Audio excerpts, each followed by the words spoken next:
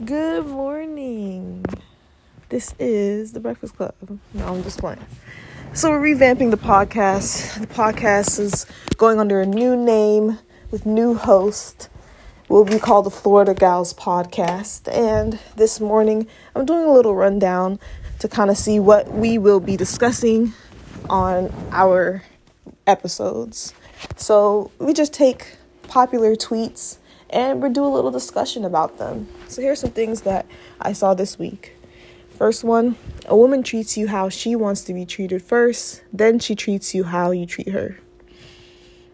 I agree with this a little bit. I would say it's more of a woman treats you well. She treats you to the best of her ability, and then she sees how you react to that and then treats you accordingly. I feel like a lot of people do this, maybe not just women, because they don't ever want to be in a situation, me personally, want to be in a situation where you're doing a lot more than the other person in whatever relationship it is, friendship, emotional, sexual relationship. It doesn't matter. Nobody wants to feel like they're doing a lot more than the other person. They want to feel reciprocity. So definitely agree with just like the second half of that tweet.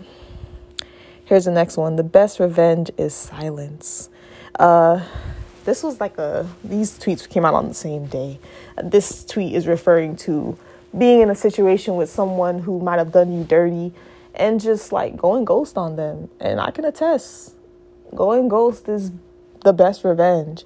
I saw this conversation going around where women were saying it's easier to leave a toxic situation if you keep going back, because eventually you'll be disgusted. And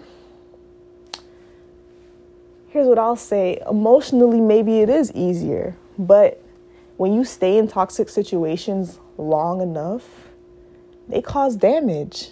And the longer you stay, the more damage they cause. So I wouldn't advise that. I would advise getting away from someone who you know is no good for you and rebuilding on your own, learning to love yourself and be on your own. It might be harder than having that person around, but I do think it's a better option. I don't think advising anybody to stay in something that's not good for them is a good option, because bad things could happen. Here's the next one. $7,000 a week for life or $30 million upfront. I feel like this is really obvious for you to take the $7,000 a week. I spoke to my brother about the lottery. As adults, we talk about the lottery a lot. I didn't talk about this at all when I was a kid or even think about buying a lotto ticket. I know that's something that my parents did, but when you have bills, you think about what would you do if you won that money. And taking it in increments, I feel like is the safest option, especially if you've never touched money like that. I don't know, like $30 million up front, you might think you got it and get too much, and people blow that in a year. So definitely taking that $7,000 a week, letting it rack up, or not, because next week I get another $7,000. I feel like it's just another opportunity to get your money right. Here's one that I think is really good for this week, especially. It says, when y'all laugh that period, girl, straight into a career like Bad Barbie, I don't want to hear it. And it's so true. I have been known to say, don't support these white rappers, period. Black people don't have anything, okay? We don't gatekeep anything, okay? It's always inclusion. And a lot of people, I remember when Bad Barbie blew up and she had all this money and we saw that she was buying a nice house and basically taking care of her family because we blew her up over being ratchet, over being a caricature of what they think black people are.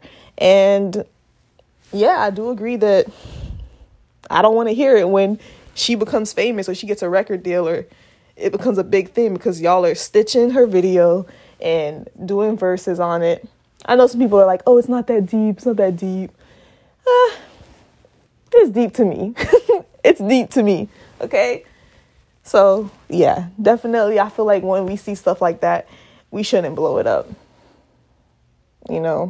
We pick and choose what offends us and what, matters to us. And then when she's like being big off doing more of these things and encouraging more white people to do stuff like this, it's like, you can't be mad at it.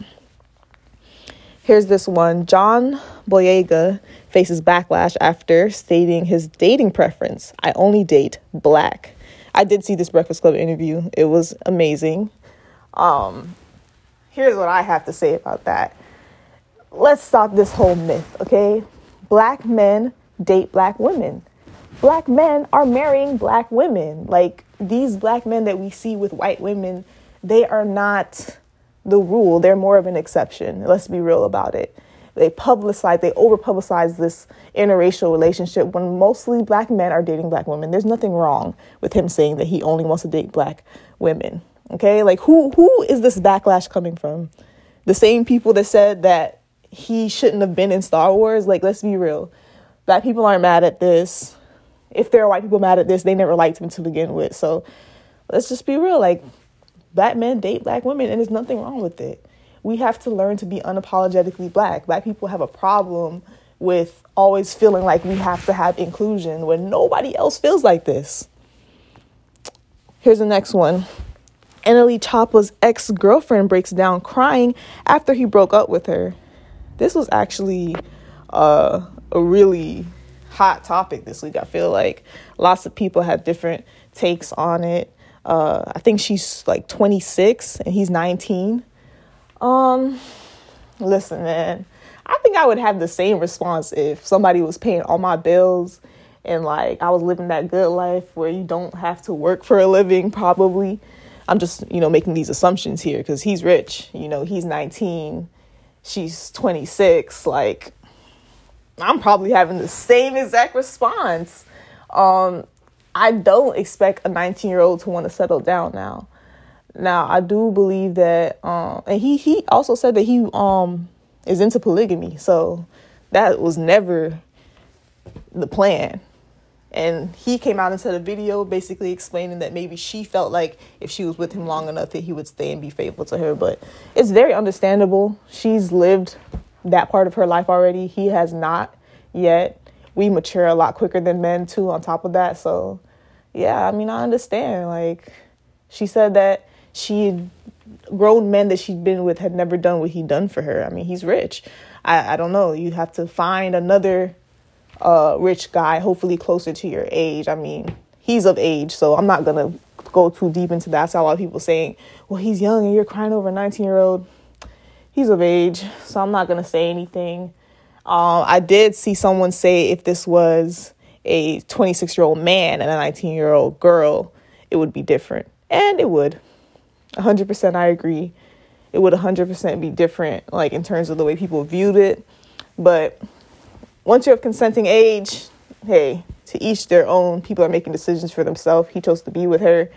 I say the same thing about Nick Cannon and his many wives. I see he got a black baby mama, and everybody's talking shit now. They were talking shit before that he never had a black baby moms, and then he got one, and people are still talking shit. Now they mad at her. Why she joined the cult?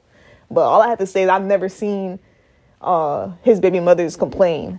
So that's another thing that to each his own. We got to leave that alone. Here's one. It says, stop waiting and begging them to act right. It's somebody that will do right just because, or just be single and enjoy yourself. Life is too short. Yeah, definitely. Life is too short. I think the pandemic definitely taught us that. Life is very short, and focusing on yourself and what makes you happy majority of the time, I will always advocate for that. If you're sitting around waiting for somebody to act right, don't do it. Detachment. I'm the detachment queen. Just detach yourself completely. Okay? You cannot make anybody do anything. So there we go with that. This is a funny one I added. Straight men be having all that ass and all it do is stink. Let's have a discussion. All right. How many of you guys are still using paper tissue? Yeah. Paper towel, toilet paper to clean your ass when you take a shit. Stop doing that. Stop doing that. Use the wipes. I never understand how we use wipes to clean babies' asses. Then when they get to a certain age, we tell them to use this dry ass toilet paper to clean their ass. It's not sufficient. Use the baby wipes. And I hope that men are, when they take a shower, there's a lot of podcasts out with men. I hope they're talking about hygiene, as well as all this other extra shit that they be talking about. Talk about hygiene, bro. A lot of men are like scared of their ass. Clean your ass. That ass is stank. Make sure you get in there. You shouldn't have shit stains on your underwear. Put your finger in there. It's your ass. All right. And yeah, about straight men having all this ass is very true. I don't know what y'all doing to get it. I started doing the little fake strokes on the floor as a workout. Hopefully it makes my ass bigger, because some of y'all asses is nicer than mine. All right. The next one is, you gonna destroy your own peace, comforting everything you peep. Just let them have it. I don't like confrontation, so I definitely let people have it a lot. But let's talk about this week in particular. I had an incident at my job with a coworker who just was like being rude. And she's like rude. She's been rude to me before, but I just, I brush it off most of the time. Like I said, I'm not a confrontational person. Like, I don't like to confront things in general. So I just like be eating it. But this time it was so different. It was like, after I left the room, I could hear my mom yelling at me, telling me, don't let nobody talk to you like that. And I just had to address that situation. And a lot of the times, that's what you have to do. You have to confront things head on. You have to put people in their place, because when you don't, then it gets worse. So I'm not a confrontational person, but hey, I completely understand people just letting things slide. You don't have to address everything. And that is true. There's nuance to it. And the last one, healthy relationships are not found, they're worked on and created. I disagree. Healthy relationships, yeah, you do have to work on relationships in general, but the health of relationship, I just feel like a lot of people put up, and I'm talking from experience as well, with shit that they ain't got to put up with at all. So definitely consider that. You do have to work on things in a relationship, but certain stuff, like, there has to be a line. And I am all for people leaving situations. Don't sit through hardship. There's no reason for it whatsoever. I feel like if it's supposed to work, it'll feel different. It wouldn't feel like a strain, And that'll be it for this week. Next week, we will have a full episode with the other Florida gal and maybe another guest. Who knows? But yeah.